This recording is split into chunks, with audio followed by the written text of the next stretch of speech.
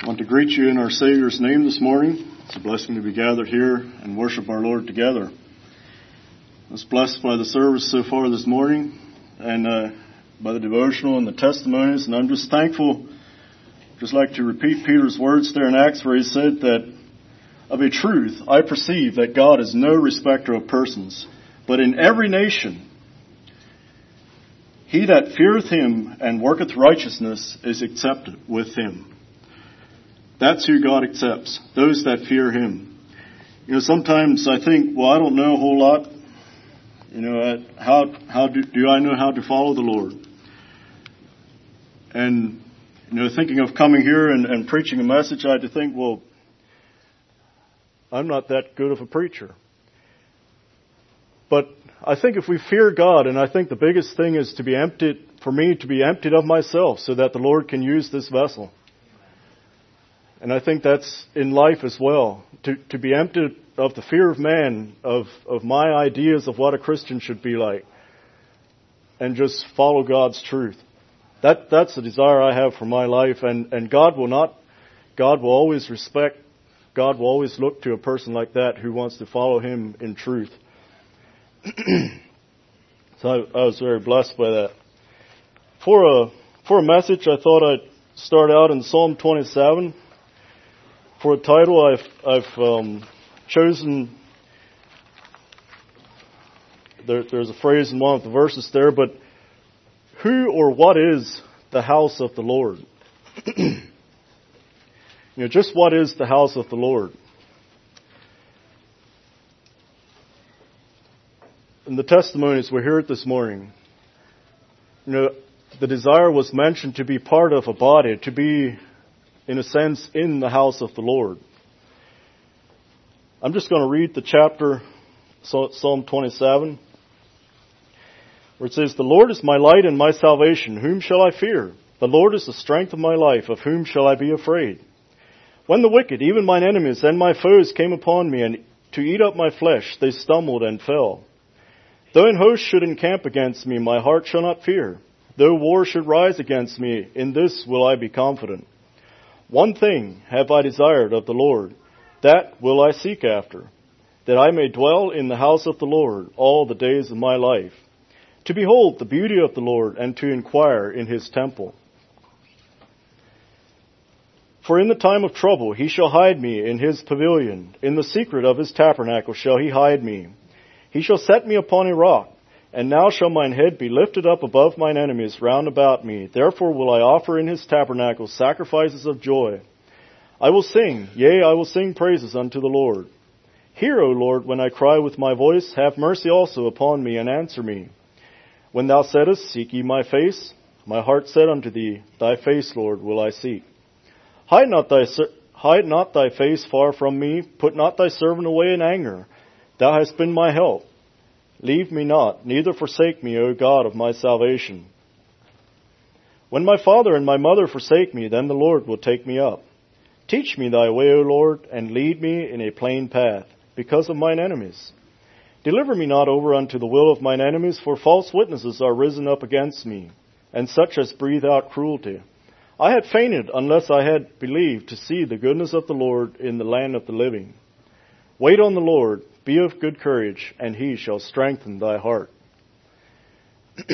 I'd like to look especially at verse 4, where David is saying here, he says, "One thing have I desired of the Lord, and that will I seek after, that I may dwell in the house of the Lord all the days of my life." And recently I've been thinking, what was David thinking about when he said that he wants to dwell in the house of the Lord?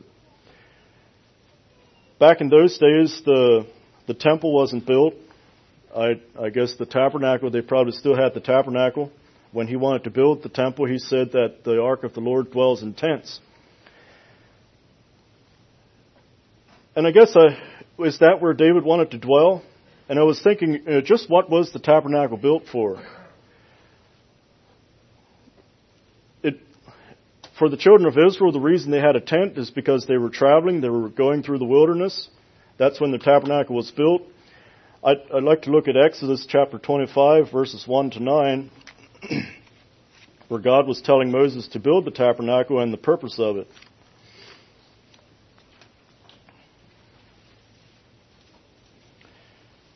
Exodus chapter 25.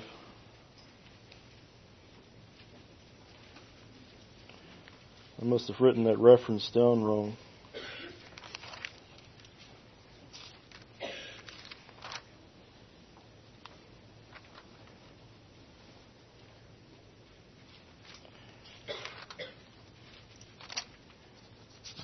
It's where Moses went up into the mountain, and then God told him to build the tabernacle. I have Exodus 25 here, but that's not the reference I want.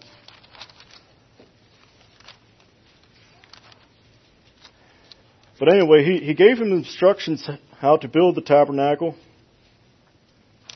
26 he gives instructions? Yeah, that's instructions how to build it, but somewhere he had given the reason for why he was to build it. And it had the verse there. It says that the reason for this building was that so that he could dwell among them. He wanted to dwell among his people. I can kind of remember what that were. Just get the main points out of it, but the purpose for building the temple or the tabernacle was so that God would have a place to dwell. He wanted to dwell among his people. When Adam and Eve sinned in the garden, they had a relationship with God that was broken, and it was the connection with God wasn't there anymore. And then when the children of Israel were in the wilderness, God told Moses to build this tabernacle, and he told him to build it. Be sure you build it according to how I told you to build it. And the reason was so that I can dwell among. God wanted to dwell among them, and that's where God dwelt. And when they wanted to go to the house of the Lord or to seek the Lord, that's where they went. They went to the tabernacle. Later, the temple was built. Another thing about the tabernacle, I don't know all the things about the tabernacle, but there are people who have studied that out, and all of that, all the sacrifices and everything they did at the tabernacle was pointing to Christ. It was to point toward the time when Christ would come and establish a better relationship with man and heal that breach that happened in the Garden of Eden. It was all to point them and remind them of the coming Redeemer. Later, the temple was built. That was a glorious building. It was overlaid with gold, and that was considered the house of the Lord. And throughout history, there were times when the temple's doors were shut. The people were following idols, and they didn't go to the temple anymore. And then sometimes certain kings would come in, and the temple would be opened again, and they would repent and turn back to the Lord. But the temple was kind of at the center where the Lord. It was considered the house of the Lord. So I'm not sure, is that what David had in mind when he talked about wanting to dwell in the house of the Lord? Did he want to dwell in the temple? He had wanted to build the temple. The Lord told him that he can't build the temple. But it says he wants to dwell in the house of the Lord. And this temple that was so glorious later on was destroyed, and then when the children of Israel were carried away into Babylon, and then later it was rebuilt. And in Mark chapter 13, the disciples were showing Jesus at the temple and showing him how glorious this building is. Maybe I'll just turn there, Mark chapter 13, verses 1 and 2.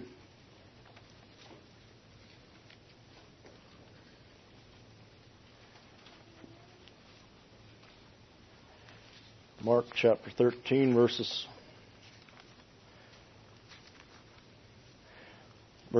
1 and 2.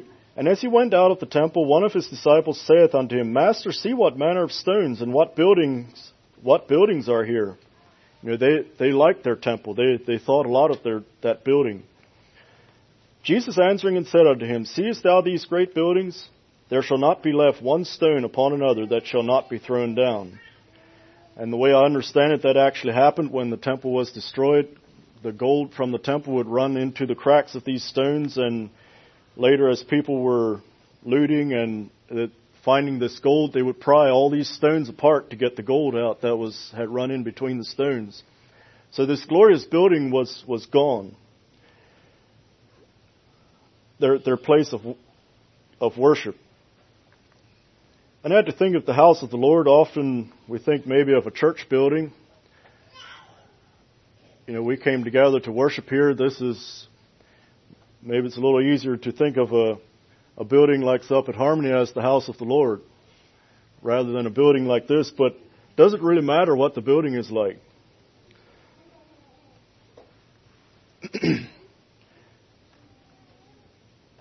So if we want to dwell in the house of the Lord, how do we find that? How do we or I become or build the house of the Lord? Do I need to be an expert? Do I need to know everything of how to build this house? I think part of becoming part of the house of the Lord is recognizing who I am before an almighty God. Realizing that I don't have the answers and that God does have the answers. Like I said earlier, be emptied of my ideas and allow Christ to fill us.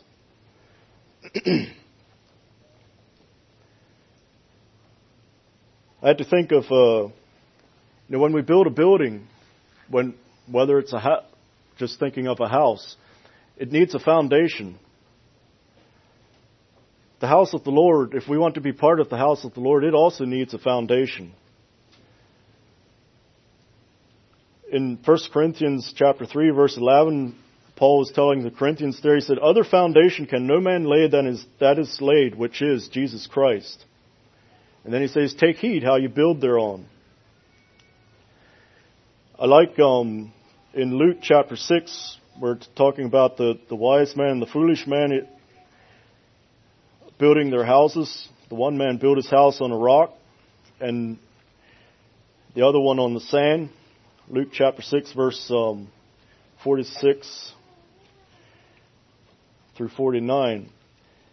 And why call ye me Lord, and do not Lord, Lord, and do not the things which I say? Whosoever cometh to me and heareth my sayings and doeth them, I will show you to whom he is like. He is like a man which built a house and dig deep. That verse there, dig deep. He wanted to find something solid. He was looking. He was searching. And he laid that foundation for his house, for his life, on that rock, which is Jesus Christ. And it says, when the flood arose and the stream beat vehemently upon the house, and could not shake it, for it was founded upon a rock. And then the one that heareth and doeth not is like a man without a foundation, built a house upon the earth, against which the stream did beat vehemently, and immediately it fell, and the ruin of that house was great. We've probably all seen buildings that didn't have a very good foundation, whether it's a house or any other kind of building where it soon starts shifting. It's not very stable. It moves around. As the ground moves, as freezing and thawing, it soon moves. It's not anchored, and after a while, the use of it it can't be used anymore. And it seems long ago they used to do more of that. Now with our building codes, they want a building that stands straight for many years. And so we need to dig deep. We need to pour concrete in there so that we have something solid to build on. In the same way in our lives, if Jesus is not our foundation, if that's not where we start out, our building will not stand. Because it's not a question as to whether the storms of life will come, whether the winds and the rains are going to come, but they will come. It's just a matter of living life. If we're alive, there will be storms. But if we have that anchor on Jesus Christ, then our building can stand and it won't shift.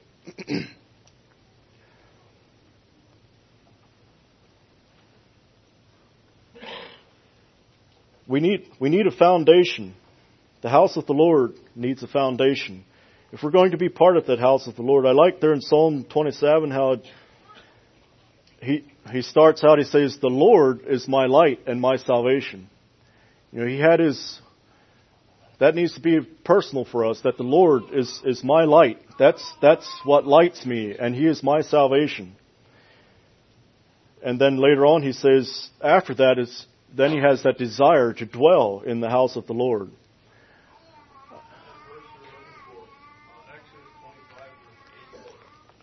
Is it verse 25? Exodus. Okay. Maybe I was in the wrong chapter. I couldn't see it. Okay, there it is, yeah. That was the purpose of the tabernacle. Maybe I'll just read Exodus chapter 25 down to verse 9. Yeah, I had the right, just wasn't laying my eyes on the, thank you. "And the Lord spake unto Moses, saying, Speak unto the children of Israel, that they bring me an offering of every man that giveth it willingly with his heart, ye shall take mine offering. And this is the offering which ye shall take of them, gold and silver and brass, and blue and purple and scarlet and fine linen and goat's hair, and ram skins dyed red, and badger skins and shittim wood, oil for the light, spices for the anointing oil, and for sweet incense, onyx stones and stones to be set in the ephod and in the breastplate." Why? They were to bring all these valuable things, these offerings, and let them make me a sanctuary, or a dwelling place, or a sacred place, that sanctuary would mean, that I may dwell among them. And then he tells, in verse 9, he tells them, "According to all that I showed thee after the pattern of the tabernacle, and the pattern of all the instruments thereof, even so shall you make it." The Lord had given Moses a lot of instructions, and he was to make this tabernacle according to he was to follow those instructions. That was for God to dwell in. And I don't know how we would I think we would build very carefully if the Lord would have given us instructions to build a building for Him to dwell in. This was a physical building that they saw. This was a building that they could see the glory of the Lord there in a pillar of a cloud a lot of times. There are times when Moses went to the tabernacle and he could, it says the glory of the Lord came down on the tabernacle and Moses talked with the Lord. That was where God dwelt.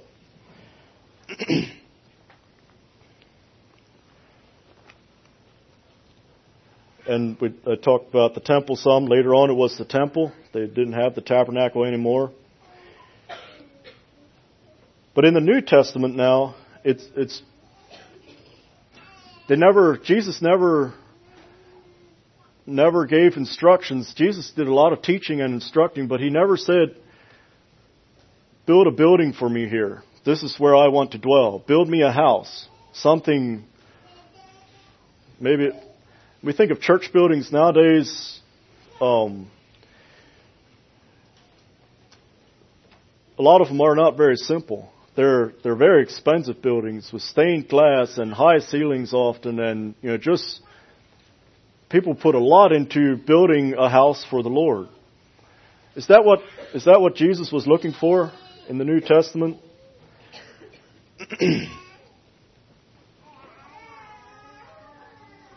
Talking here in Luke where he talks about digging deep.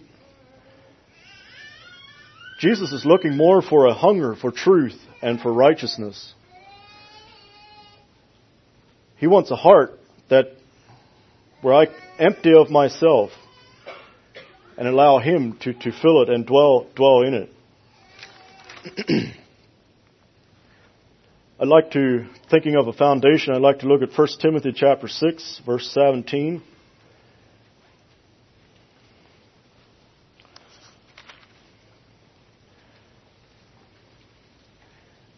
thinking it talks about laying up a good foundation. It says, charge them that are rich in this world, that they be not high-minded, nor trust in uncertain riches, but in the living God, who giveth us richly all things to enjoy. We live in a land of plenty. And I think if we compare ourselves to the world population, we're all rich. Here's part of laying up that foundation. That we don't trust in these uncertain riches. It's easy to trust in these things. I was thinking recently of the turmoil in the Middle East, and like the people in Syria that flee their homes and they have nothing. And in some of these countries where they are being persecuted, some of the Muslim countries, they're turning to the Lord. And I had to think, then we live here and we're so blessed. We have so many things, and it almost seems that can almost cause us to turn away from the Lord with all these blessings that we have. But when we have nothing, when we're stripped, when we have nothing, when we're at the end, then we'll turn to the Lord when we're done. But we are here and we have many blessings. But 1 Timothy, part of that foundation, 1 Timothy chapter 6, verse 17, charge them that are rich in this world, that they be not high-minded, nor trust in uncertain riches, but in the living God, who giveth us richly all things to enjoy. That they do good, that they be rich in good works, ready to distribute, willing to communicate, laying up in store for themselves a good foundation against the time to come, that they may lay hold on eternal life. Part of laying that foundation for the house of the Lord. Then also in 2 Timothy chapter 2, verse 14,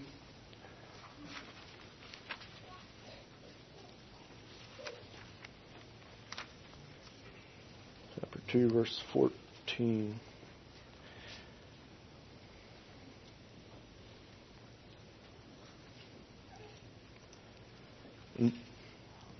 I want to start at verse 14, but in verse 19 it says, nevertheless, the foundation of God standeth sure, having this seal, the Lord knoweth them that are his, and let every one that nameth the name of Christ depart from iniquity.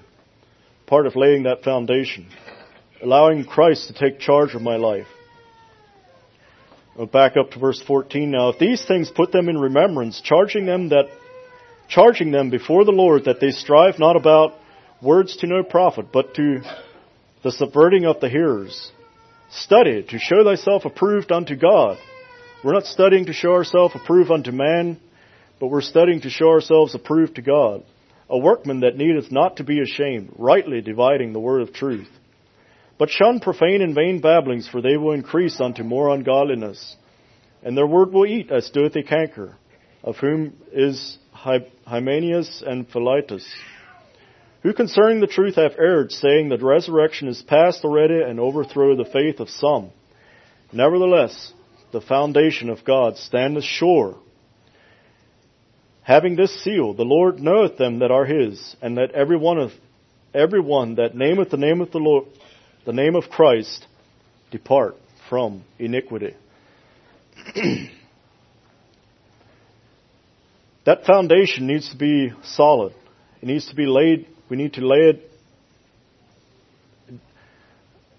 We need to be anchored to that rock, which is Jesus Christ. His teachings, the words he spoke, need to guide our lives.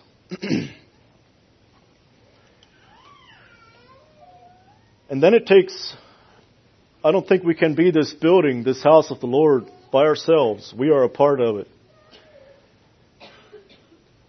In 1 Corinthians, where he talks about having many, it likens the church or the body of believers to a human body. I'd like to look at that a little bit. 1 Corinthians chapter 12.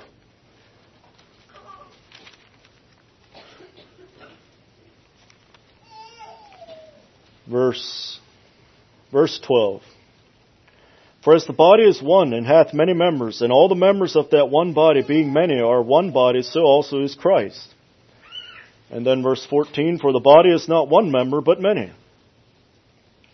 Verse 19, and if they were all one member, where were the body? Verse 20, but now are they many members, yet but one body. And then 25 to 27, that there should be no schism in the body, but that the members should have the same care one for another. And whether one member suffer, all the members suffer with it, or one member be honored, all the members rejoice with it. Now ye are the body of Christ, and members in particular. Part of this house of the Lord, it's not just one board, it's not just a nail, but it takes many. It takes many different gifts. And thinking of a human body, it needs to be connected to the head with Jesus Christ. And then in 1 Peter chapter 2 talks about lively stones. 1 Peter chapter 2 verses 4 to 10.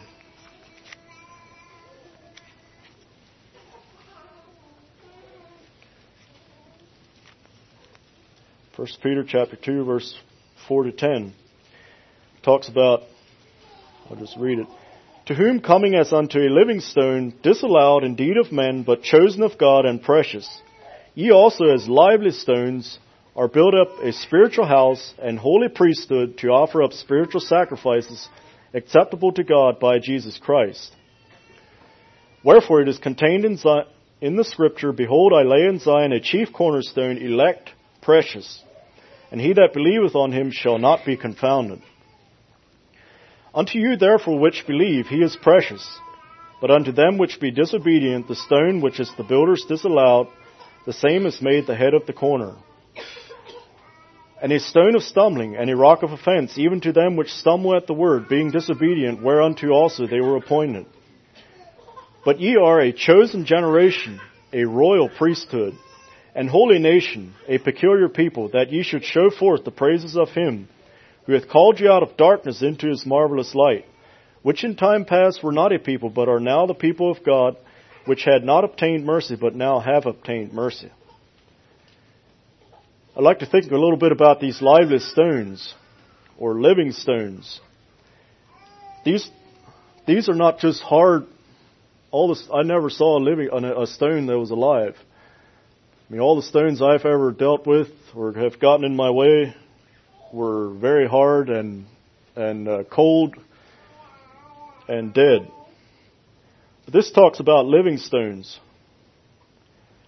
And I had to think of the idea of a stone, it's something solid. There's something to it. There's weight to it. But it's alive. It has a choice. You know, God could have made us like a stone and just put us right where He would have wanted us. And sometimes I think, when I look at the stars in the evening, I think it'd almost be easier just to be a star, just to shine right where God put me. But I have a choice. I can choose to be part of this building. I can choose to be an alive stone. It says to build up a spiritual house. We're part of a spiritual house. One stone doesn't make a wall. One stone doesn't build a house. But as many of them come together. And it also talks here about a cornerstone.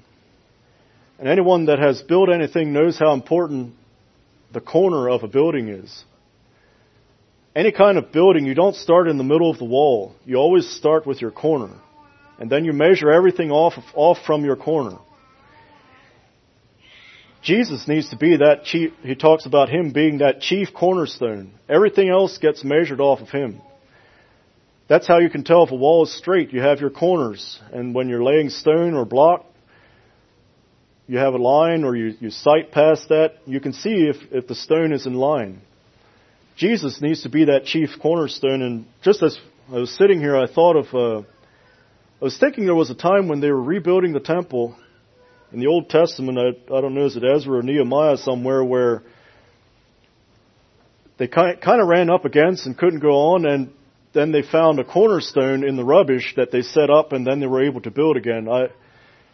I'm thinking that's in the Old Testament somewhere, but didn't have the time to just thought about it afterwards. It talks here about some people stumble over that cornerstone. They don't want that cornerstone to help keep them in line.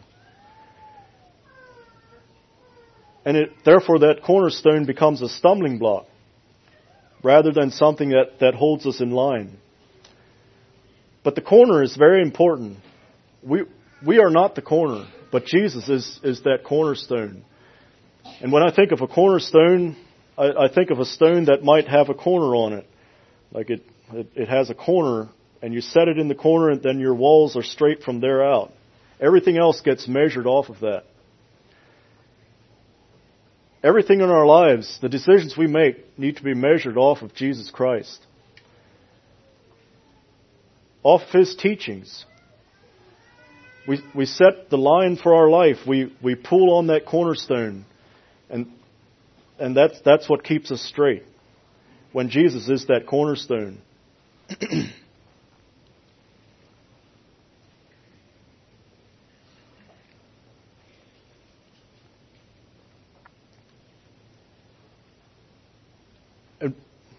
If we would start in the middle of a wall, there'd almost be no way to get it straight or square. But if we start from the corners, and Jesus is that corner for our life, then we can have a straight, this house of the Lord that we're a part of, that these lively stones are laid in, will help keep us in line.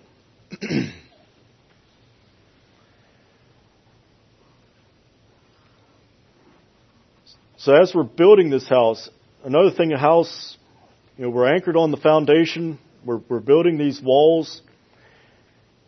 This house of the Lord, it provides protection. It provides warmth. Our buildings protect us from the elements. And I think so, the house of the Lord, this spiritual house that we're building, this body of believers can be a protection from the elements. We're no match for the weather that's out there, for the storms that are in life. And I appreciated that in the testimonies that were shared, where they talked about a desire to be a part of a group. Because I don't have it on my own. If I just figure things out on my own, I tend to go this way and then that way. We're human. But the Lord needs to be our light and our salvation, the way it talks there in Psalm 27. And then I think it's important that we dwell in the house of the Lord. And I think this house, the wind sometimes might blow some shingles off or blow a piece of tin off. It takes maintenance.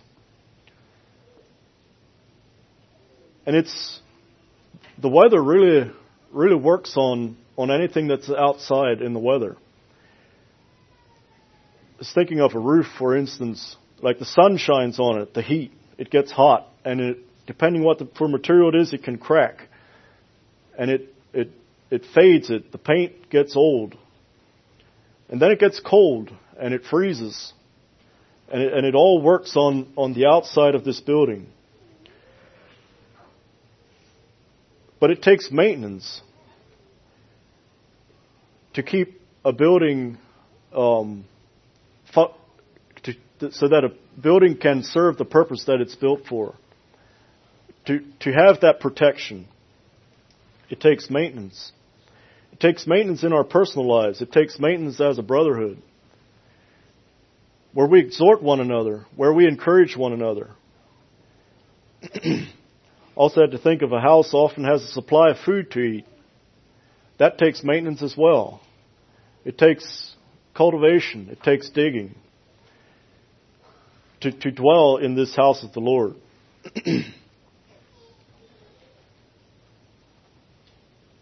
Another aspect to be part of this house of the Lord is a simple trust in God. I desire that for my life, to not complicate things I tend to think in my mind of how things might work.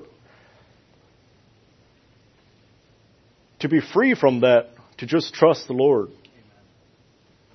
In 2 Corinthians chapter 1, verse 12, Paul talking to the Corinthians there.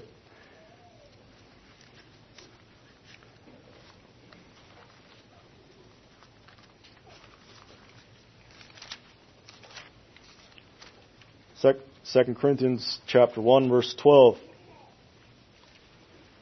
For our rejoicing is this, the testimony of our conscience, that in simplicity and godly sincerity, not with fleshly wisdom, but by the grace of God, we have had our conversation in the world, and more abundantly to you word. He's talking about himself, and I'm not sure was someone with him here, but that their testimony was that their conscience was bearing record of this, that in simplicity and godly sincerity, not with fleshly wisdom, but by the grace of God, we can have our conversation in the world and toward others. And then also in 2 Corinthians chapter 11, verse 3, Paul had a fear that the Corinthians would be drawn away from the simplicity that is in Christ Jesus. 2 Corinthians chapter 11, verse 3, but I fear lest by any means, as the serpent beguiled Eve through his subtlety, so your minds should be corrupted from the simplicity that is in Christ. I don't need to have all the answers. I don't need to know it all. I don't need to know how to live life. But I need to be anchored on Jesus Christ. My soul needs to be in Him and have a simple trust in Him. I had to think of a child. They trust their parents. They just fully trust them. They trust that they won't hurt them. And that needs to be the way we trust the Lord. Just fully trust Him, that He has our best in mind. He wants the best for us. And that all things work together for good to them who love God. We need to have the mind, or Paul on the road to Damascus, when that light struck him down, he had his idea of what following the law was all about. He had his idea of serving the Lord. But he was actually working against God. He thought he was serving the Lord, but he was actually working against Him. He was persecuting the truth. When that light struck him down, I often think of his words, and I think we should pray this often is, Lord, what wilt Thou have me to do? I think that should be part of our mind. The way we think when we come up to situations. Lord, what wilt Thou have me to do? We need to come to the light. We need to walk in the light so that we can see. If we're going to try to figure things out by hiding in the darkness and we're afraid to come out in the light, that's not going to work. This house of the Lord is full of light. The darkness is outside. Let's not try to be halfway in maybe. Let's come into the light so that our deeds are manifest, whether they are in Christ or not. A yielding of ourselves. In Psalm 51, verses 16 and 17 talks about what God delights in. Psalm 51.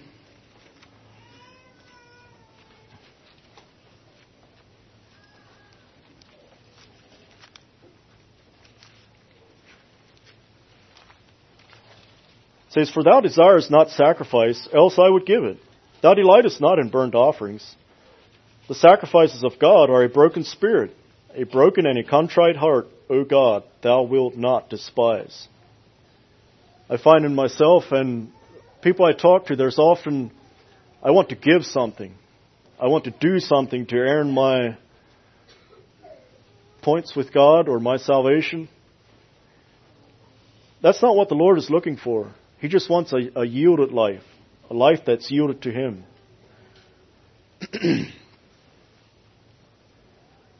That He can fill then and use a yielded vessel.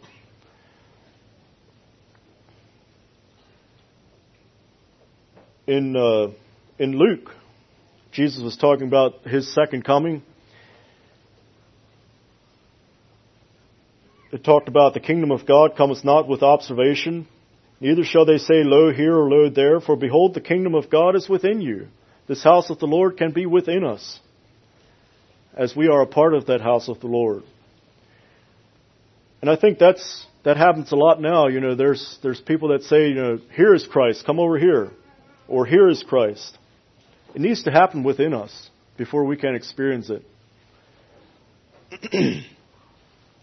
I had to think of the woman at the well coming to, when she met Jesus. I'd like to look at that account. This woman she was not she was not a Jew. She wouldn't have had the teaching that the Jews would have had. But it seemed like she was open and she was seeking, and Jesus came and revealed Himself to her. John chapter 4, starting at verse 6.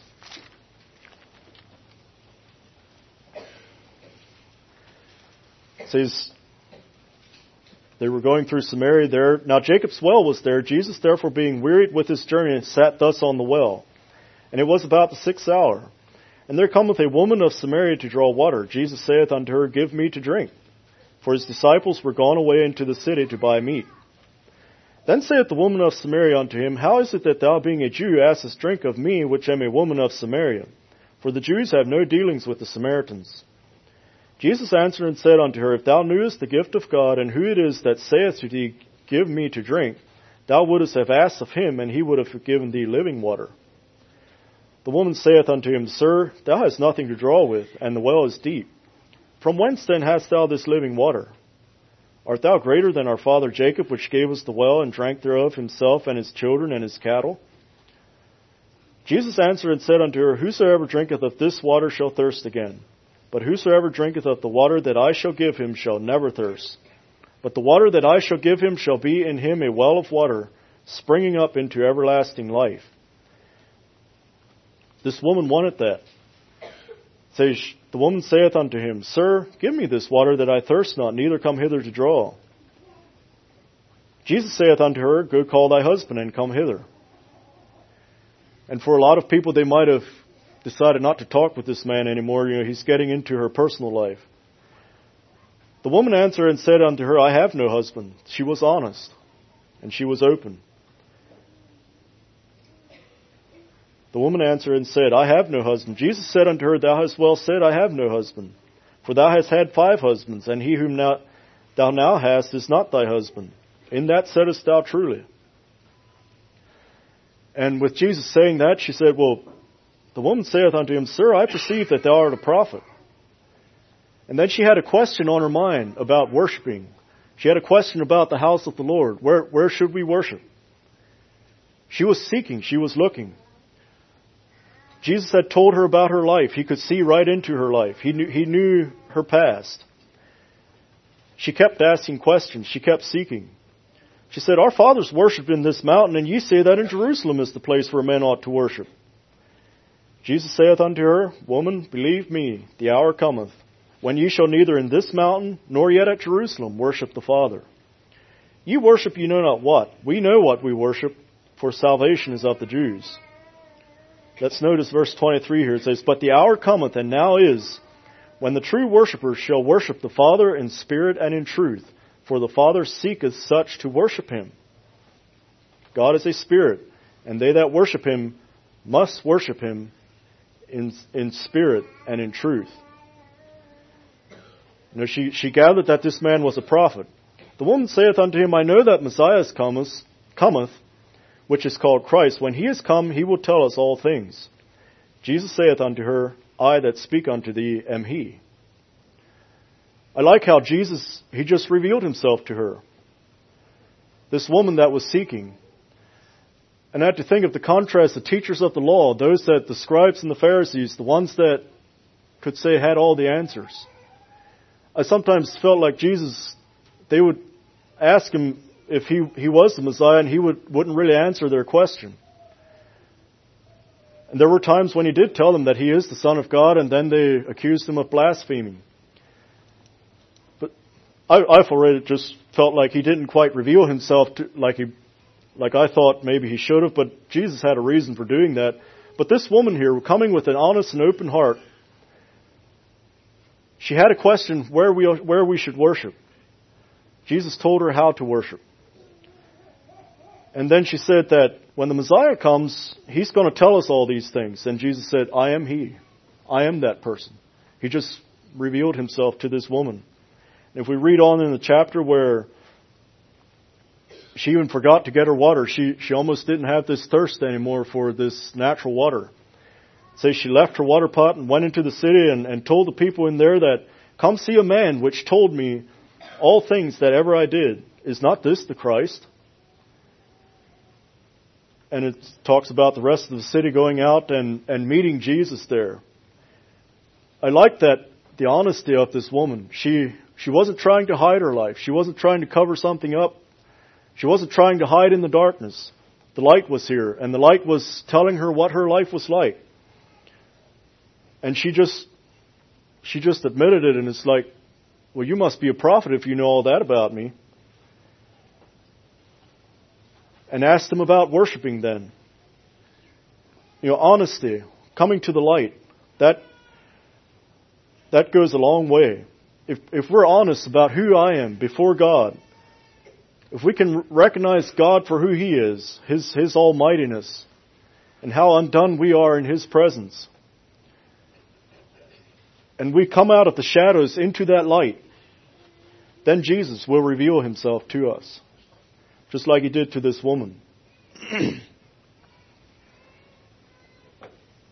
She wasn't an educated woman in the law or anything, but she had found the truth. And I'm thankful for that. God isn't a respecter of persons. But if we are open and honest, and if we want to walk in the light, God will reveal Himself to us.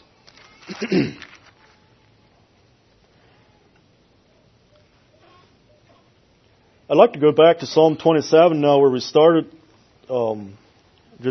It talks a little bit more about this house, what all we observe in this house, the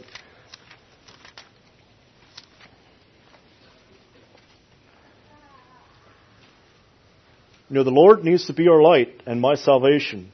And then I don't need to fear anymore. I don't even need to fear death. Because the Lord is my light and my salvation. I don't trust in earthly things anymore. I'm trusting in the Lord now. And our God can see us through death. No earthly king, anything we can get our hands on this earth can do that. I like in Psalm 27, I'd like to read verse 4 again. One thing have I desired of the Lord, that will I seek after, that I may dwell in the house of the Lord all the days of my life. You want to be there all the days of his life. Why? To behold the beauty of the Lord. To behold the beauty of the Lord. Or the delightfulness of the Lord. Is that not where we behold the beauty of the Lord? In the house of the Lord? Is it in a building that's expensive? That's decked out?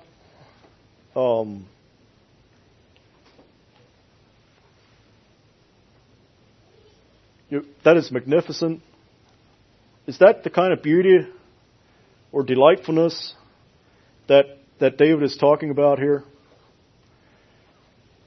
I don't think it is.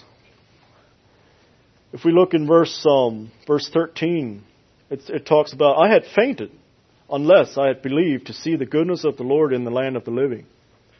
A lot of times we almost faint when we see the turmoil the world is in.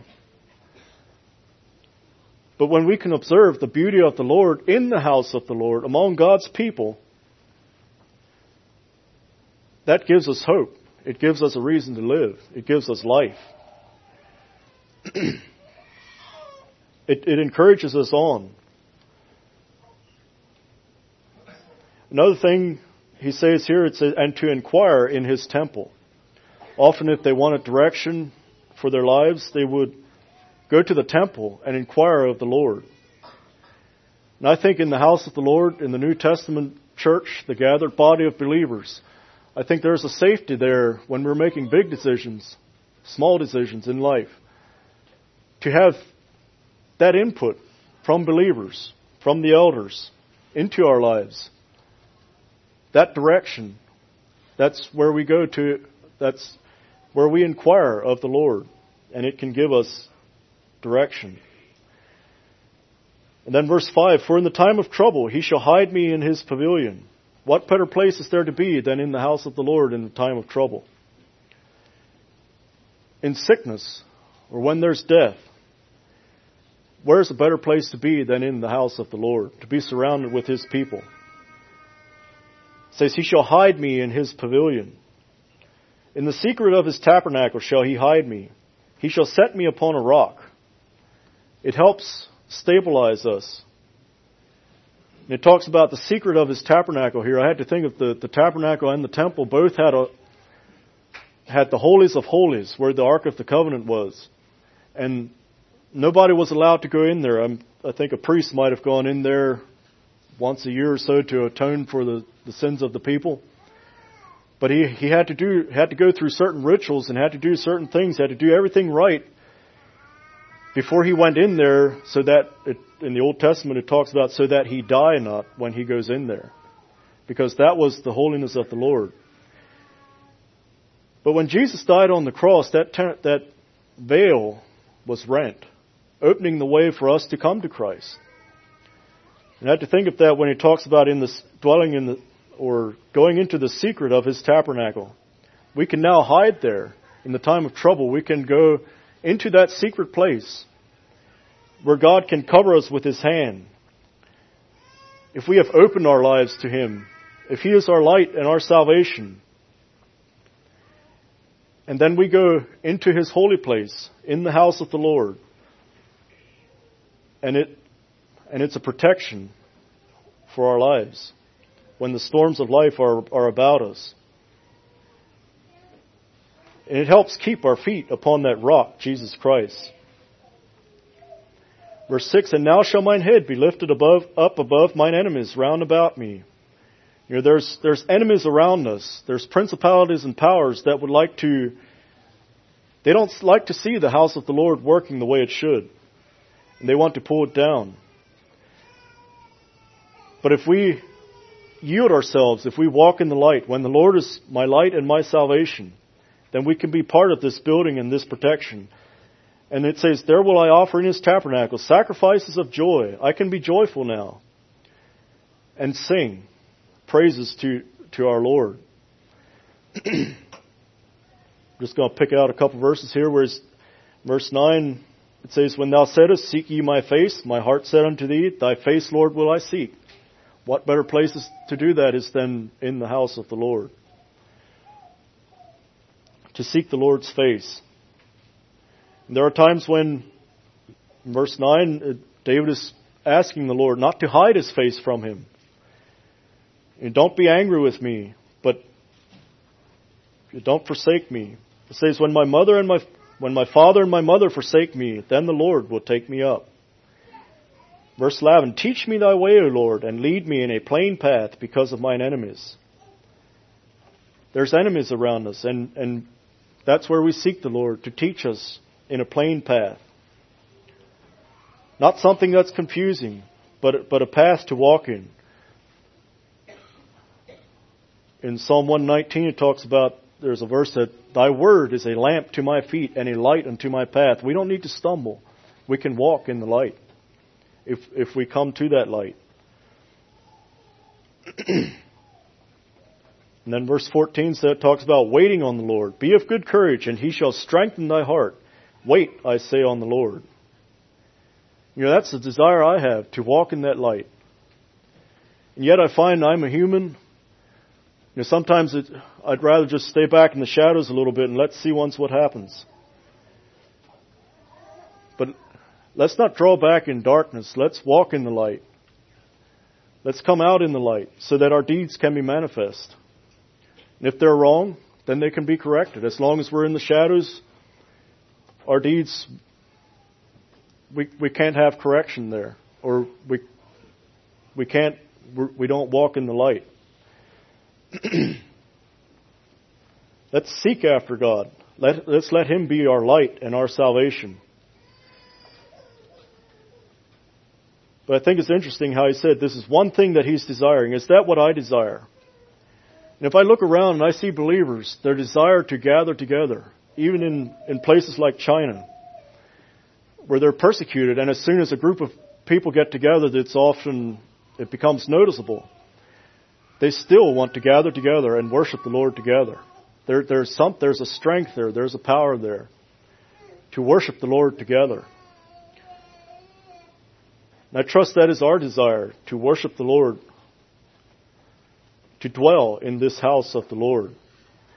Also, I had to think of Psalm 127 where it talks about, except the Lord build the house, they labor in vain that build it. Except the Lord keep the city, the watchman waketh it but in vain.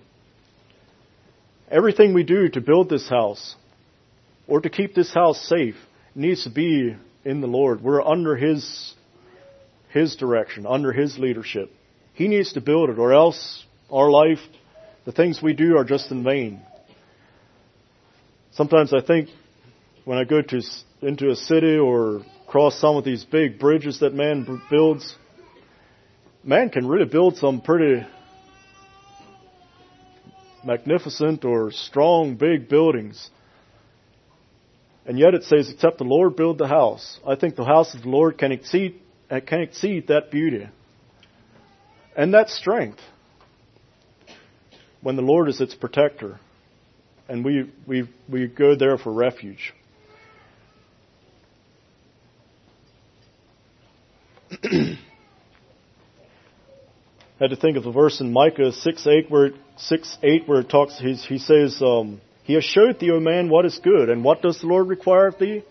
But to do justly, to love mercy, and to walk humbly with thy God." I came across a poem here I'd like to read. The title of it is this that has blessed me. It says, "Where is Jesus? In majestic great cathedrals, in their paintings rich and rare, in their shining stained glass windows, will you find my Jesus there? In their gold and silver trappings, in the piping organ's sound, in the coffers full o'erflowing, is that where He can be found? In the little wood-framed buildings scattered o'er the countryside, with their steeples raised to heaven, is this where my Lord resides?